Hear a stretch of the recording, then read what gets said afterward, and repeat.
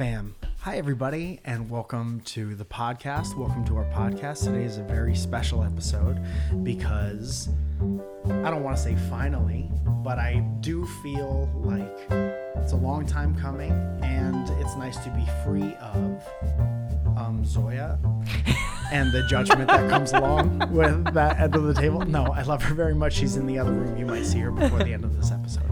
I'm joined today by my very good friend in comedy, Mr. Drew Lynch. Yeah, buddy. It's been such... Yep. Oh, do we wait for applause? And it'll die down at some point. Oh, okay. God, guys. We got to get to the interview. Drew, thank you so much for being here. Yeah. We've known each other for many, many years. Mm-hmm. And I think if I've been here for 9 years, I've probably known you for about 9 years. Yeah, it's about that one. As soon as I started doing stand-up in the city, you were one of the first comedians I ran into at Flappers of all places. Oh, baby. Where it all ends and begins. yeah. This Flappers, the center of the comedy universe. That's right. Look at the coordinates. Check it. You don't believe us? Check it out. But you're always someone who I've had a great admiration for, and you've always been such an inspiration. And above everything else, you've always been so nice and welcoming. And so when you called me up and you were like, listen, it's really important to me that I'm on Welcome to our podcast. It didn't take but a couple days for me to say, you know what? Yeah. Now's the time. I'm glad you gave it a few days too. I would hate for you to not make the right decision. You don't want to jump into a decision. Dude, but not only was it, we met at Flappers, but then, when I would go back to do stand-up many, many years ago at things like VidCon and stuff like that, we would invite you to come with us. And I remember one year we had like 400 people in a conference room, and you were the person who provided like legitimacy for comics like me and Elliot Morgan at the time, coming from the YouTube world to stand-up. Yeah. And it was also like, I've talked about this ad nauseum and people are sick of hearing it, but it was also one of those things where it's like going from YouTube to stand up at that time was kind of like a, not frowned upon, but people talk shit about it. Yeah. And now it's just so funny to see everybody go back and forth from one to the other. Yeah. And it's like common sense now, when back in the day it was like, get out of our world, stay in your world type thing. Absolutely. And one of the things that I've always admired about you, just to reciprocate, but also I've always felt this way, is I have got to see how much you've really settled into who you are as a comic, and you're always so funny, and the feelings are mutual in how kind you've always been. But I just feel like every time I've watched you, and we've gotten to do so many shows together, where it just feels like more and more of like coming into your own. And I think that I don't experience that a lot with a lot of comics, where I get to maybe watch them or have them watch me grow up kind of at the same time. And that is a special feeling, because there's so much in this world. And when you, especially talking about coming from a place of where it's almost frowned upon to feel like, oh no, I have some there's a little bit of social media. I come from a little bit of a social media background, or maybe I started in stand up and at the same time that kind of came up. So to come from maybe a more negative spot and to always see you on the scene and feel like there's like positivity that has the foundation uprooted from that is really kind of cool. So yeah, I kind of understood, because there's a spectrum to everything. There's people that would get pushed from one into the other too quickly, and kind of put in a position where they're like not set up to fail, but really easy to fail, because it's hard to do one or the other when you're not used to it. But I never got the the hate from it, because it's like, from my perspective, I was just working really hard, and I came here and I started working really hard at two things. So I never got the, oh, I don't know. I can't even pick out any specific criticisms. Yeah. It was always kind of a... Well, you're flawless. That's why. Well, flawless and jealous. Everyone's so jealous. But it did become a thing where it's like now, if you have a certain amount of followers, people who own buildings will automatically assume that you could fill the buildings based on certain numbers or metrics that you have. Not always true, but yes. Not always true most of the time. Yeah. And I proved that. And it was so hard to prove that for some reason. I can't do Levity Live in Nyack, New York. It's a 400-person room. It is a huge room. I just let me do half, dude. Like book another comic on the other side of that room and split the curtain. stage down the middle so we can do it at the same time. That's fine. I don't know that the dimensions are. That's not what I was saying. That doesn't help. But no, that is a No, you're absolutely right. Any levity is intimidating as fuck. Yeah, but beautiful. Yeah, beautiful. God, man, $12 for Friday. But dude, it's great to have you here. And I would love to sit across the table from you and be like, I've also watched you grow so much. But in my mind, you were always incredibly funny. Ooh, I don't know. But thank you. to me, yeah, just which is to like, you. what's that? Who's that for? But dude, thank you so much for being here, and it's awesome for you to have stuff to promote.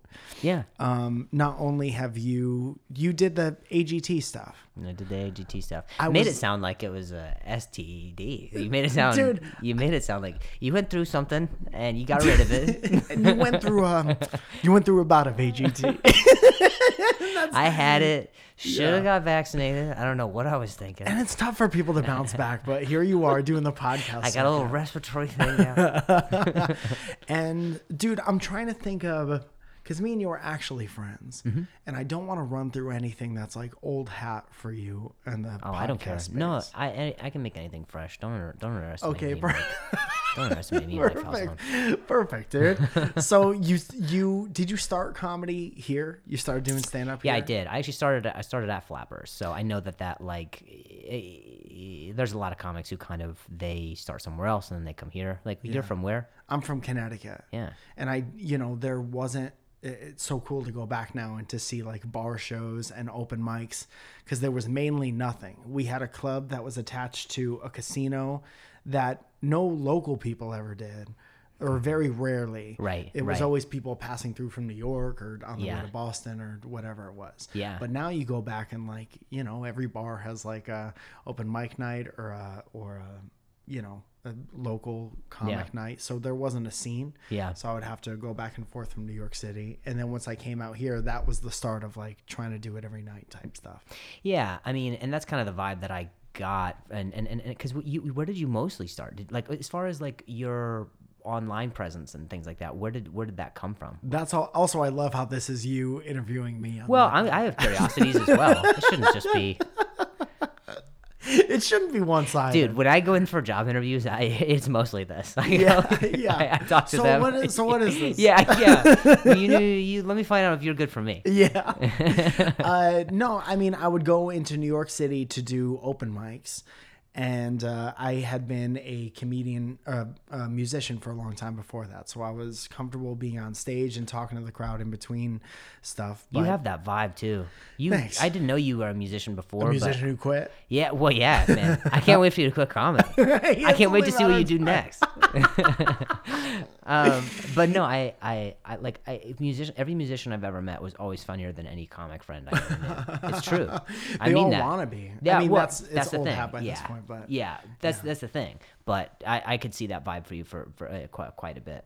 Yeah, dude, I had the best time doing that. But it wasn't until like, I didn't know how to do it out there. Mm-hmm. I was just doing the outrageous guy in his 20s open mic jokes for like shock value type stuff to see if I can, break up on a room full of people. Yeah. And like thinking that I was way funnier than I actually was on stage because no one expects the musician to be funny. Right. So when you're funny as the musician, people start going, you should actually be doing stand-up. Yeah. And in my mind, I was like, I was never smart enough to do stand-up. But then in my late 20s, I went through some life stuff and I had some stuff to talk about, a little bit of perspective finally on like my teens and early 20s at least.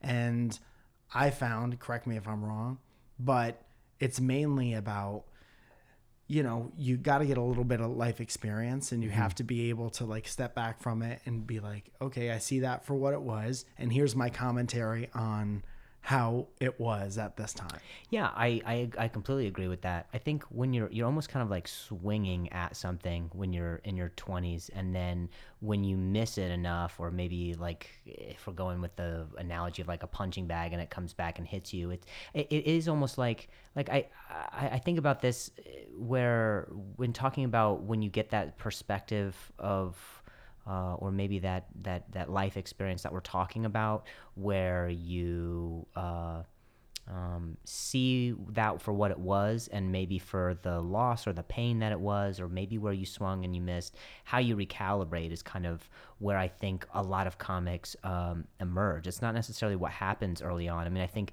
I go back to this example and say what you want about maybe his stand-up or his style, but like Kevin Hart is someone who he had a deal very early on, and then I think he was someone who he spent that money maybe when he didn't have it, and then some things didn't get greenlit, and then he kind of disappeared for a while. He was buying a lot of the arenas that he was playing. Is that really? And a lot of people were trying to talk him out of it, and he just wouldn't. He's like, I need to buy the building.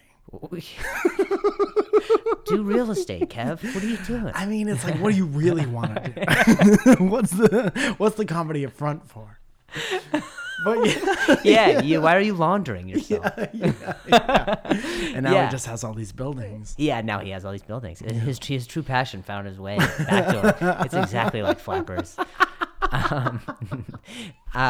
Yeah, but he like, and that's just kind of like an inspiring example of just, that's why I think you see so many comics who really season, after the time that they do, like, and enough time passes where that fork in the road happens, where they go, all right, I can't continue to do this because I swung and I missed and I can't deal with that. Or they'll have that time where they evaluate and recalibrate, kind of like you're talking about, and you get that life experience. And then, like, I'll say in the years that I've known you, there is a noticeable shift from you just feel more like you just know who you are. And I think that's so important, and it's something that I also feel for myself I haven't really in the past known as much of who I am as I wanted to.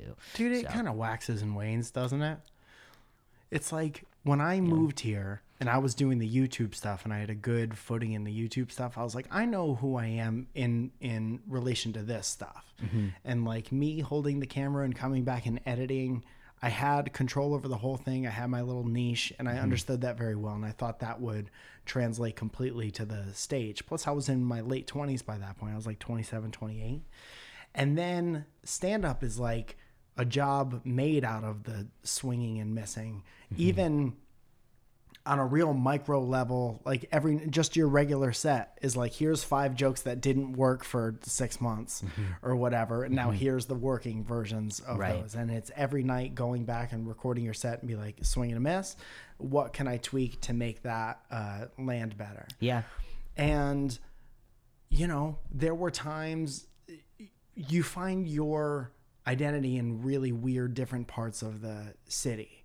It's like a lot of people connect their identity to a place, like an actual building. Mm-hmm. Like I know a lot of the Comedy Store guys take great pride in being at the Comedy Store, and that becomes part of their story and their upbringing. There's improv people, there's Laugh Factory people. Mm-hmm. And all of it is just like finding your footing, and then it goes away a little bit, and then it could be demoralizing. Mm-hmm. And then you're like, well, who am I in the face of not knowing who I am at like 30? Yeah. Can I still be learning? Is it too embarrassing to learn who I am on stage? Yeah. But, there have been times where confidence has been checked several times since being here as what I would consider like a grown-up. Because I always thought, I was a teenager who didn't have confidence until like until I was tired of everybody's shit. And then you learn a little bit about yourself through that. And then I thought I knew who I was in my 20s. And looking back in my 20s at the end of my 30s, I'm like, that's just a grown-up teenager, completely different than that. Mm-hmm. And then how do you feel in your 50s? In my 50s, I feel like it's hard to breathe and my knees hurt.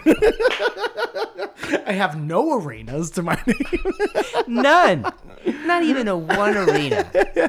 But it's like, then you start, there was a little part of myself that I learned about when I stopped doing bringer shows and was able to make strangers laugh who didn't owe you anything. When you're at open mic and you make other comedians who don't give a shit about you laugh, you learn a little bit about yourself through that. Yeah. So how would you say that's changed for you from your early 20s to where you are now? I would think I was just naive in the dimensions of the path, or maybe the perception that you have of what the path is. And we all go through this phase where it's like, all right, we're gonna sprint until we're just gonna be out of breath for a really long time, and then hopefully at the end of that little sprint we'll have achieved what we wanted to. And that happens thousands of times where you don't get to where you want to get to after that sprint before you just realize that you're just in this marathon. I mean, and that sounds proverbial, and it's silly to bring up, but like, the way you see things, sometimes they're not, they're just not that way. Especially with stand-up, man. Yeah. It's like everybody jumps in with both feet without having any idea of how the business side of it works. Yeah, and I've always said stand-up is something that if you see somebody do it well, it looks easy, and if you see someone bomb, you think you can do better. Yeah. And dude, nothing creates more stand-ups than watching somebody eat shit. Because then you have every time someone 15 to 30 people being like, yeah, I think today's the day I'm going to go to an open mic. I could do that. It's either one. Like if someone bombs, you think you could do better. If someone does well, there's so much cadence, there's so much that you don't see that goes into making it look good, that you almost, you're the funny guy maybe at your office or whatever, and so anytime we do well or we don't, someone is going to try it. We are a virus. Yeah. And I think for me, when I was so young, like my relationship, I've always defined my struggles and my biggest struggles with my relationship with my speech. And you've known me for so long, and you've known, how, like, probably just in just watching me on stage, like how insecure I have been, and then at times how confident I've appeared with it, and trying to combat any sort of insecurity with, through writing and through talking about it. And my relationship to the insecurity of my speech has also kept me hidden from having a lot of like meaningful or real friendships or relationships with comics, because I constantly think that maybe because the audience is feeling a certain way about it, or there are comics who feel maybe a certain way, like maybe it's a crutch, or maybe it was something that, that I never have felt like I had like a seat at the table, and I talked with Jason Cheney about this, where I was just like, he couldn't believe it. He was like, I don't even know the word. It was like incredulous. He just couldn't believe the fact that I would actually believe that I just sometimes feel like I don't belong. Yeah. And hearing him react to the way that I was talking, I guess made me feel like maybe I'm just way off the mark, and maybe there's some super insecure things that I have to address. And so in talking with this life experience, or this seasoned sort of approach or the seasoned perspective that you get from it, seeing how little I care, and how much less I care about it, and how much more of an impact that creates in the fluency and healing of my speech. It's like this crazy it's a paradox, it's like the more I care about it, the worse it is, and the less I care, then it doesn't. So it sucks that it's such a focal point, but it truly is like that rosebud for me, where I'm like, this is just the catalyst for everything, and it all comes back to it. Right. Now, for people who don't know, you're talking about you used to have a more pronounced stutter because of an accident you had. You got hit in the throat with a softball. Yeah. I think it never mattered to me, because I thought you were up there, you were doing such a good job, you're so funny, and I thought that you were just freezing cold the whole time. Dude, West Nyack, they keep it so cold, if man. We could get someone to just turn up the heat a little bit. This guy is doing a great job. I think that's all it was, is I was just cold. Yeah. And overcoming. Talk about overcoming being cold. It's tough, dude. Like, I see you today with a jacket, and we're always learning. this, a lot of comics decide between LA and New York, and that was when I knew. Yeah. Could you imagine if I was in New York? No. Oh my God. Career over.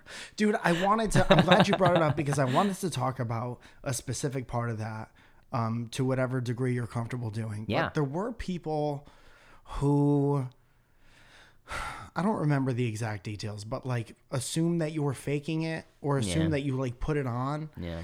And I noticed something in myself when I lived in Connecticut and living here and just meeting a completely different group of people. It's like when I was in Connecticut and I wasn't in the entertainment business at all, you see people doing stuff and you kind of almost think that you have a right to assume that you know the way things are, even if you don't have all the details. Yeah. You can look at someone and the one thing that you perceive that they do and everything around it and be like, well, that person's probably like this.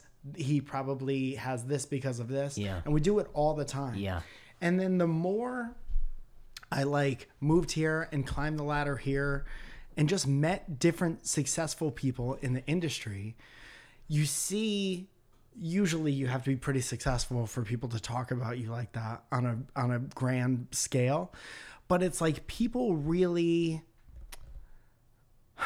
assume that they know what's up and assume that they kind of have the right to publicly talk about what they think is happening. And it's normally very far off the mark from what's actually happening. Oh yeah, small town shit. I call it small town shit. If you're ever in a different room of the house that when you go visit your parents and they're talking about something, it's small town shit. You're just like, oh, this is the way they actually think. Like for the Super Bowl, there was a part where Rihanna glazed over her genitals, and my mom, she turned into she went, oh, okay, like she went, that's enough, like and look it's how like, cold she is. Yeah, it's all about temperature. But she was just, it's like, does that obviously doesn't affect much. I mean, and so I think I agree with you in that there's such a layered, like if we're talking about something specifically like a stutter, there's people who have no idea that Ed Sheeran did. People have no idea Paul Rudd did. I think people know maybe James Earl Jones did or Mel Tillis or some people, but there's and that's just things that I know because those are like heroes. I mean, they're heroes to me in that like you just never know. You would never know what it is that they went through, or maybe the life experience that they've had than their seasoned that they use to season who they are today.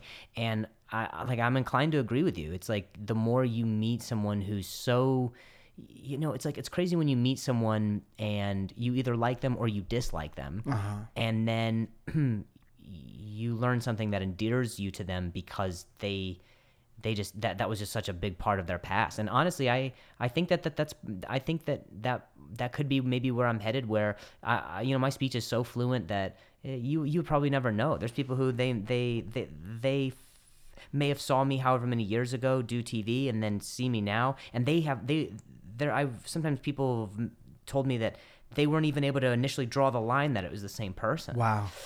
So, well, you have a beard now. Yeah, and that's the difference. Yeah. I was so cold. Your face was so cold. It really affected your speech back then. No one even hinted that maybe you should grow a beard. Kind of seems like shitty. I don't know what kind of management you had, but that's shitty guidance. Well, I started to grow one. People kept giving me spots in Echo Park. And I was like, this is not what I want. No, I'm not an alt commie. I have jokes. Yeah, you don't get it. It's not just premises and then I jiggle. Which is fine, but it's not what you wanted to do. Which is fine and hilarious, by the way. I should have been an alt comic.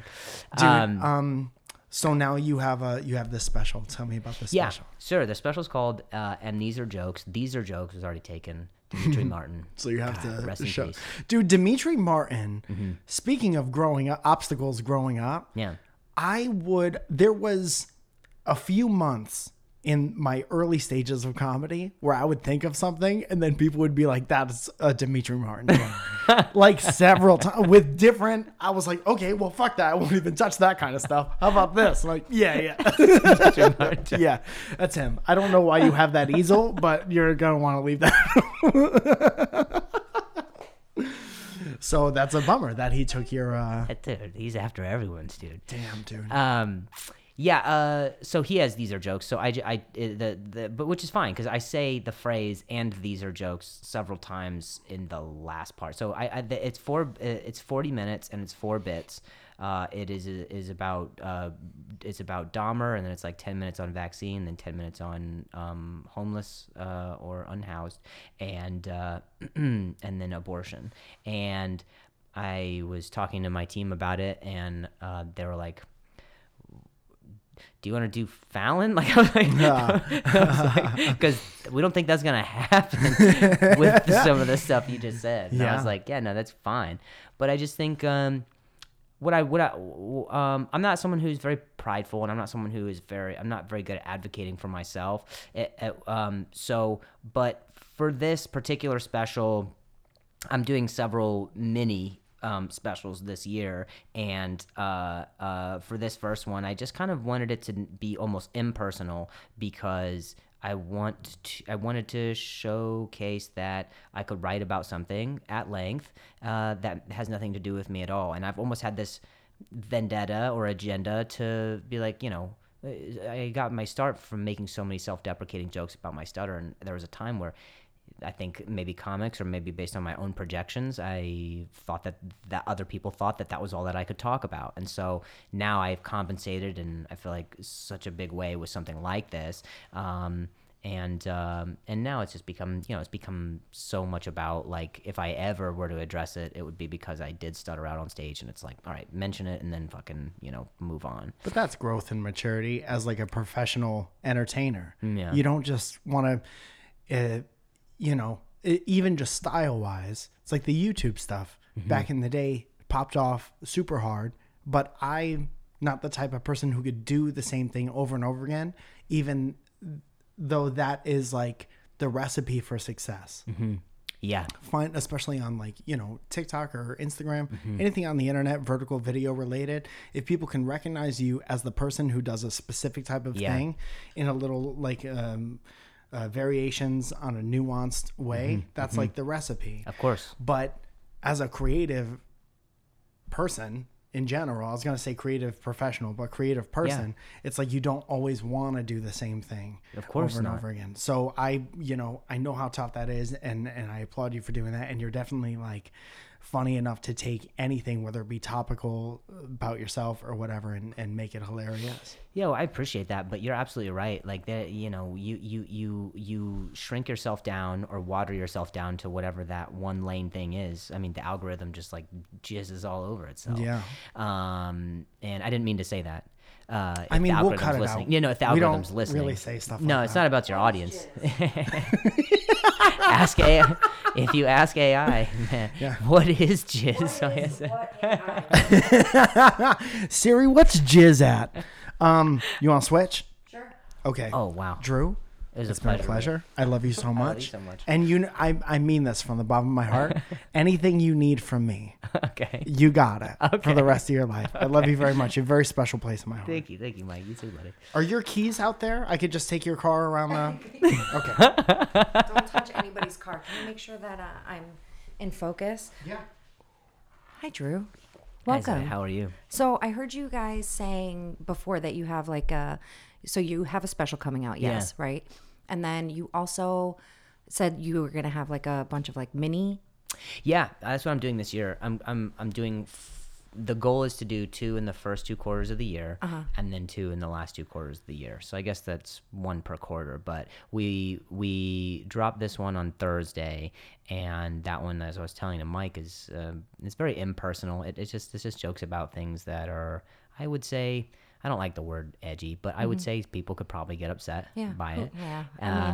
I mean, you could. Things don't have to be edgy for people to get upset these days. But and then we film the next one in a month, and I just think, and you probably already know this, but content is just getting shorter and shorter and shorter. Right. And so we have I think I've always I think something that I found out about myself this year was, I think I work really well against a deadline. It's just I have to be the one who sets it. Yeah. And we're all kind of just in the ethers of just like, maybe I'll just keep working on my craft and then something. But it's like, it's kind of like with podcasting, or it's kind of like with videos or a hard schedule. You create that deadline for yourself, and then somehow your performance acclimates to getting that done. Yeah. And so making that on a bigger scale, even though it's in a smaller special, is kind of the idea. So it's almost like I have this sort of vitality to do it now, because you've almost created this deadline as your employer, and so now as the comic or employee, you have to just be like, all right, this is the deliverable. Let me get that done before then. So yeah, that's awesome. I mean, I know, Mike is so disciplined in like his daily, right? Like when you work for yourself, I work for myself, Mike works for himself. Yeah. I know that it's like such a hard like grind, right? Yeah. And we're constantly trying to figure out how to make it better, how to make it, less stressful, Yeah. right? And you're always like your own worst critic. And then when somebody else has something to say about your shit, you're like, no, fuck you. I just poured my heart Yeah. and soul into all of that. Yeah. And then like keeping those goals for yourself, or those timelines and deadlines, it's tough. It's hard. It's Yeah. because you're the only one holding yourself accountable. yeah, I think it was Chris Rock said that, like, when you have a job, you have all the time in the world, but when you have a career, there's no time. Yeah. I mean, it's true. I mean, I'm sure he did it in a very funny Chris Rock way, but the theme of that, or the message of that, is so true. And I think something that's helped me quite a bit is if you don't put something in like a list form where you are dictating to yourself what has to be done, you'll abuse yourself. And Yeah. that's Yeah. I mean, I think that's what's so hard, is like in getting, I was just talking with Mike, and like getting older, you learn to maybe be find that balance of understanding and work. Yeah. I mean, I know for Mike, there's any time you pick up any notebook that's in this house, and these tiny little notebooks that he has, there's always a list of Yeah. things, to-do list or whatever. Yeah.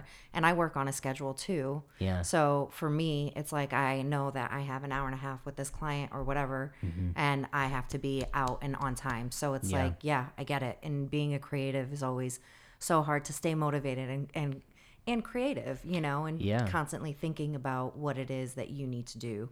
Well, what is your process for how you get there? Like, for how you achieve where you feel most Well, creative? Because doing hair, I'm a hairdresser,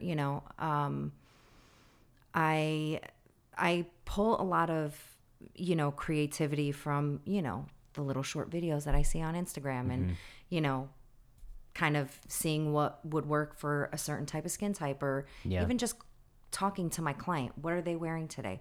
What are they doing? What do they do for a living? Yeah. What's their makeup palette? Like just things like that. And you think about all of that, and you kind of go. Have you met my wife? She's like, says all this stuff that you're saying. She doesn't do what you do, Yeah. but there's so much thought into that Yeah. I would never think of. Right. It's like paying attention to detail. Yeah. And I have met your wife Yeah. a few times now. Yeah. But it's always like in passing, right? Yeah. So, but yeah, it's like, what is their personality like? What's their hair type? What's their, and Yeah. then, I'm on such a strict schedule too, like I could have a 6-hour appointment, but I can also have another 2.5 hour, 3-hour appointment right Yeah. after that. Yeah. So it's like really making sure that I figure out how I'm going to attack the project, right? Is what it is. So it's like, okay, the first half of this project, it's me putting like highlights or foils or color or whatever in their hair, and then going from there, and then figuring out. And when what you it do is. this podcast with Mike, like from the episodes that I've listened to with you guys, first of all, I love your guys' dynamic. It's a really cool thing that, like, when you get to work with your partner, and you get because I mean, when you get to be motivated together, and you have like a shared thing, it actually is a really cool experience. But I guess my question is, like, when you guys do it, like, how do you spend so much time together and still find ways to, talk about like different things, Well, thank God for our audience. Like, we have such a great audience, and they're just so like active, and like anytime that we ask for questions, and a lot of it is based like on relationship type or Yeah. whatever, advice type stuff. That's what Yeah. it's kind of transitioned to in the last couple of months, which Yeah. seems to be doing really well. Yeah. so that's really nice because there were times where Mike and I don't really get a chance to hang out. To tell you the honest truth, we hardly see each other. Wow. So because my schedule is so different, Wednesday through Saturday, and then he's gone in the evenings. Yeah. Typically Sunday, Mondays, sometimes on Tuesdays if I'm not running errands and doing whatever, we get to kind of like hang out. But even still, it's here and there. Yeah. I am cleaning. I'm doing, running errands. He's still working. He still has his everyday job. Yeah. So like if he's not doing something, he feels unproductive. So while I'm in the kitchen, whether I'm meal prepping or doing whatever, he's in here or on a computer out there. And like we're still in passing and we don't really get to sit down and like spend time. This weekend, I actually was able to like rearrange my schedule on Friday and Saturday, and I did get to go to San Diego with him, which was awesome. Oh, nice. Yeah, that's nice. So I love San Diego. Yeah, me too. Yeah. So like it really, doing the podcast really forces us to like sit down and really reconnect and like talk. And after the podcast, I'm the one that produces it, so I'm still in here, I'm still working, doing whatever, and then that's really Mondays are our day to like really catch up and like check in with one another. Yeah. Which is great. Like, okay, what do you have going on? Like, we're both traveling this week. So, like, I leave tomorrow night on a red eye. He leaves Thursday morning. And then it's kind of like, So, yeah, I mean, it's forcing us to like sit down and like really get a chance to talk to each other because during the week we almost never see each other. Yeah. So that's so cool. I mean, it's cool that you guys are in such a flow but at the same time you have this shared thing that you guys come together for. And sometimes it's hard. Sometimes it's hard trying to like having like a podcast is like having a kid a little bit. You just have to like be like, how am I going to work this in? How am I going to work this time into this schedule and produce it? And yeah, I mean the podcasting and the conversation that's so little of it. It's everything in post that takes up all the time. Right. I mean, and I'm lucky too because like we get along really well, and we actually like to spend time with each other. I mean, gross. I wish he wasn't here for that, but yeah, it's gross. Man. It felt weird watching that. Dude. I know it was awkward. It was so weird to be a part of. So. I just really say it for the podcast listeners so that they think it's actually a thing. Yeah. Yes, we will. Okay. We're gonna have a sex party and we need the. Oh yeah. Oh, that's hurtful. Yeah, it's retractable from the ceiling. It's also so cold in here. What can I? We like it that way. Oh, help nothing. But yeah, so like we do get a chance to like this really does like help us like just be able to reconnect and do and see each other and and being both of us being creatives and workaholics, it's the best. Yeah.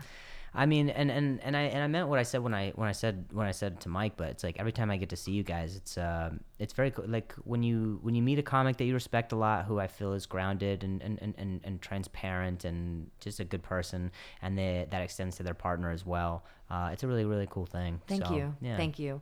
I really appreciate that. Yeah. I also it's weird that he just kind of came in and we were talking right? nicely about him. It's very frustrating. I know. It's so annoying. He's so annoying.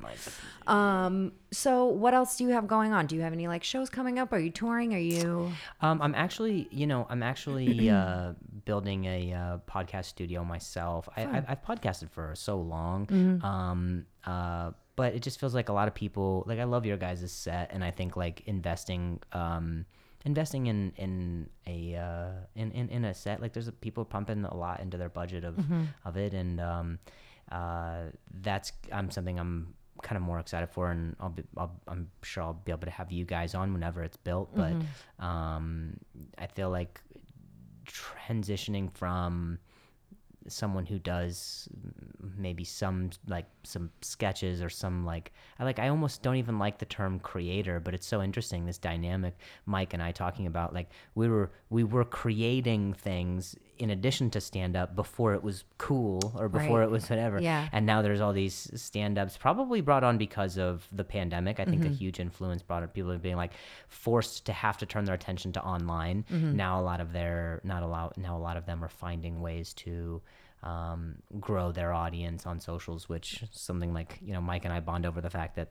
that's something we've been trying to do for a while. Forever, yeah. And we were like laughed at, or not laughed at, but like we said, it was a little taboo or a little scoffed at to just be like, trying to. You're on YouTube? Yeah. Fuck you, bro. Yeah, exactly. Yeah. Exactly. So, so it's just one of those things that I'm very proud of. I'm very proud of Mike, and I'm very proud of the fact that we get to see each other around the scene, and I don't have many relationships with many comics where you see them grow up from like where they are, or they see you grow up and from the way that you are. So right. It's very cool. Yeah, I think anytime Mike talks about you, he just like lights up, and like we adore you. My sister's a huge fan of you, and anytime I see you, she's like, oh my God.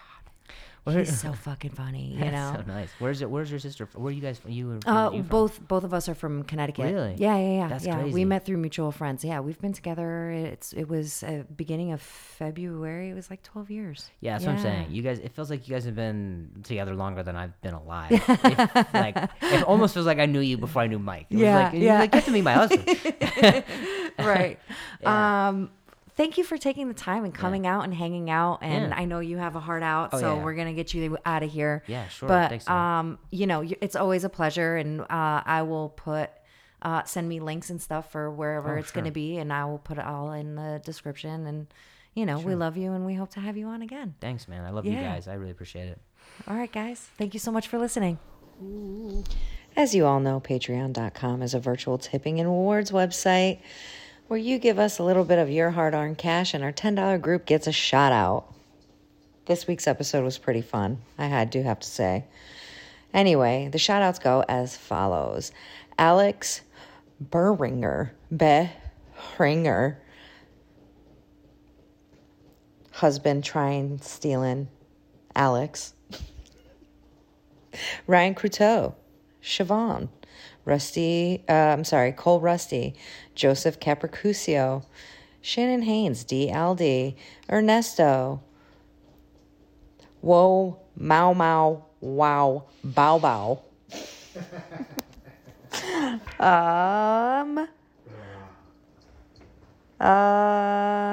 Luis and Odette, Lauren Chauncey, Paul Gilliam, Derek Helling, Steve Diergo, Chris McCarthy, Trevor the Werefishy, Joe Penn, Happy Birthday Starlight, JJ McToots, Rachel Last Name, Mike Genie, Alan Garcia, Connie Tryon, Isabella Sparkles, Antero Baez, Johnny Rosito, Handcrafted Neckwear, CCPB&J, Admam, Emily Paget, Caleb Perkins, Giant Tom Hanks, Lizzie Love, Gavin Welsh, Someone Tell Aaron, Jackie Hammond, Guy with Long Hair, Chris Johnson, Anna Valles, Benjamin Putz, Happy Birthday Week Josh, Snuggle Pig H, Christina Camille, Mary Juana,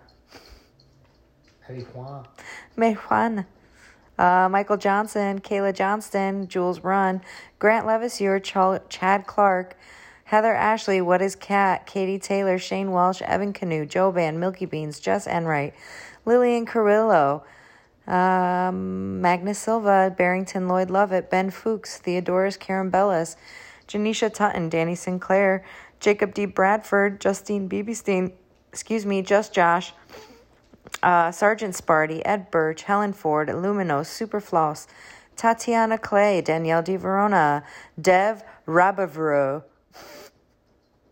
Jesse Stillwell, Katie Lee G, Rob Devereux, Don Bjor, Nestor De Leon III, Luis Hernandez, Alexander Legowski, Monique Quistorf, Jamie Garner, Cody Ostelas, Felicia Chamberi, and Matthew J. Palka. You guys, thanks for listening. I hope you enjoyed this. Bye. Great job. Bye.